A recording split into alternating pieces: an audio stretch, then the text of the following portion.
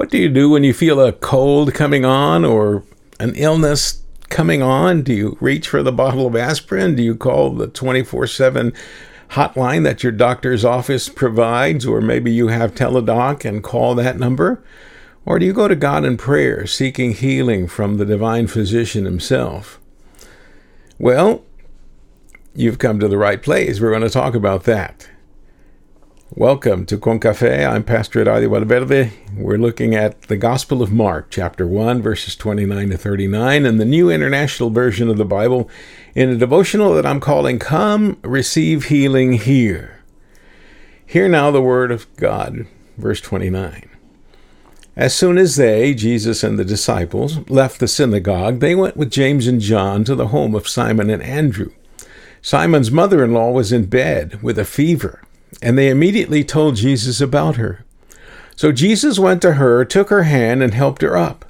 The fever left her, and she began to wait on them. That evening, after sunset, the people brought to Jesus all the sick and demon-possessed. The whole town gathered at the door, and Jesus healed many who had various diseases. He also drove out many demons, but he would not let the demons speak because they knew who he was. Very early in the morning, while it was still dark, Jesus got up, left the house, and went off to a solitary place where he prayed. Simon and his companions went to look for him, and when they found him, they exclaimed, "Everyone is looking for you."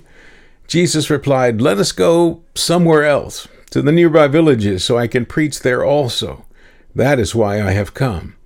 So he traveled throughout Galilee, preaching in their synagogues and driving out demons.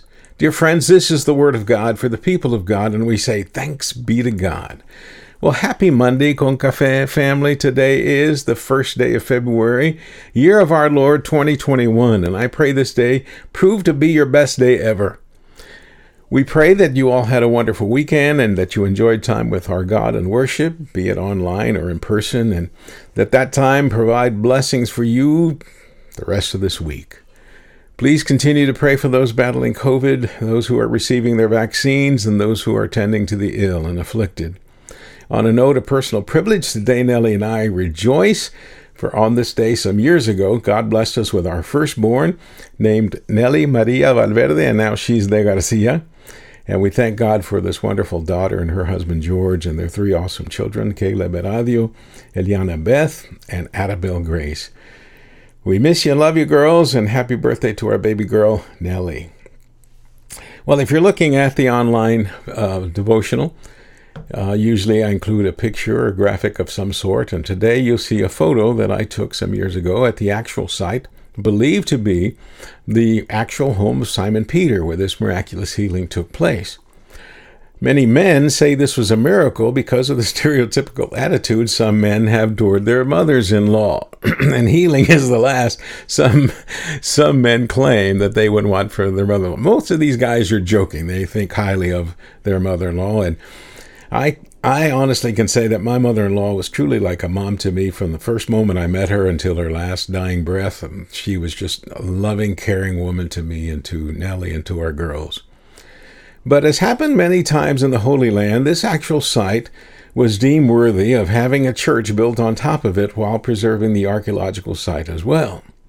We owe this to Constantine's mother, St. Catherine, who, when she became a convert herself, traveled through the Holy Land, and wherever they showed her a holy site, she ordered that a church or cathedral be built there, and that's what happened. In the picture, you see some gray beams and you see some concrete structures. Those are the foundations of the church while preserving the house, which is under the church.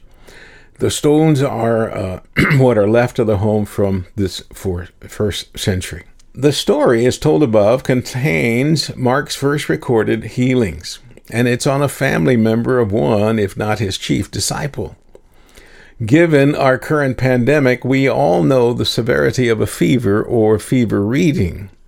Most of us have had multiple fever readings upon entering clinics or other establishments that administer them. And if you have a high fever reading, that may mean your entry to said establishment will be denied. And in the same way, a fever in those days was considered something very serious, as it is now, believing or many believe that a fever could indicate a deadly disease, much like it does now. Jesus, from this account, goes to her bed, takes her hand, and lifts her up from the bed, and the fever is gone. So strong was the healing that she began to serve the disciples food and drink. Somehow the word got out that Peter's mother-in-law was healed, and the town brought, quote, all the sick and demon-possessed. All of the town gathered at the door, and Jesus healed many who had various diseases. Please note, one way to read this is that not all were healed. This is important because we all know many who have prayed and did not receive the healing that they wanted or desired. The reasons are not known to us now, but we still trust God. Now, the evil spirits among those afflicted were driven out and were instructed not to speak because, quote, Mark says, they knew who he was, close quotes. This, to me, shows the level of complete defeat Jesus had over them. They were silenced. A silenced enemy or a silenced foe is as low as it gets. You've been defeated completely. Don't say a word. The next morning, Jesus leaves the home alone and sought a place where he could connect with God. Please never forget that Jesus had two main holy habits. One was prayer, the other was worship. This fueled him and strengthened him much in the way they do to us now who practice them. The disciples, once they were awake, discovered Jesus is not with them and set out to find him. When they do, they began with the usual, everyone's looking for you, Jesus, and Jesus responds with what they did not expect him to say.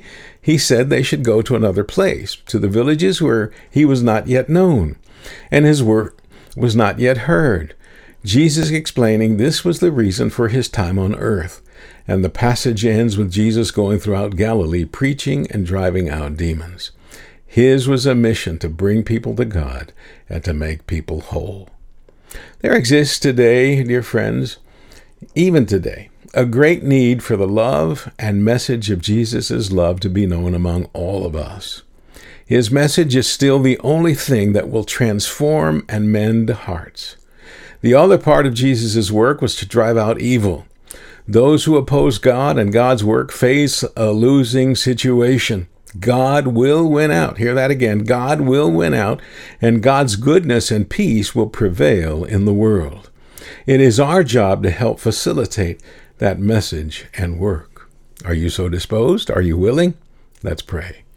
Father, as you search our hearts, help us drive out hatred and evil from our thoughts, our words, and our actions and feelings. Make us people of purity and peace. Fill our hearts with love for you and for yours. Fill our mind with thoughts of goodness and kindness, and use our hands to help and to heal. This we pray in Christ Jesus' strong name. Amen.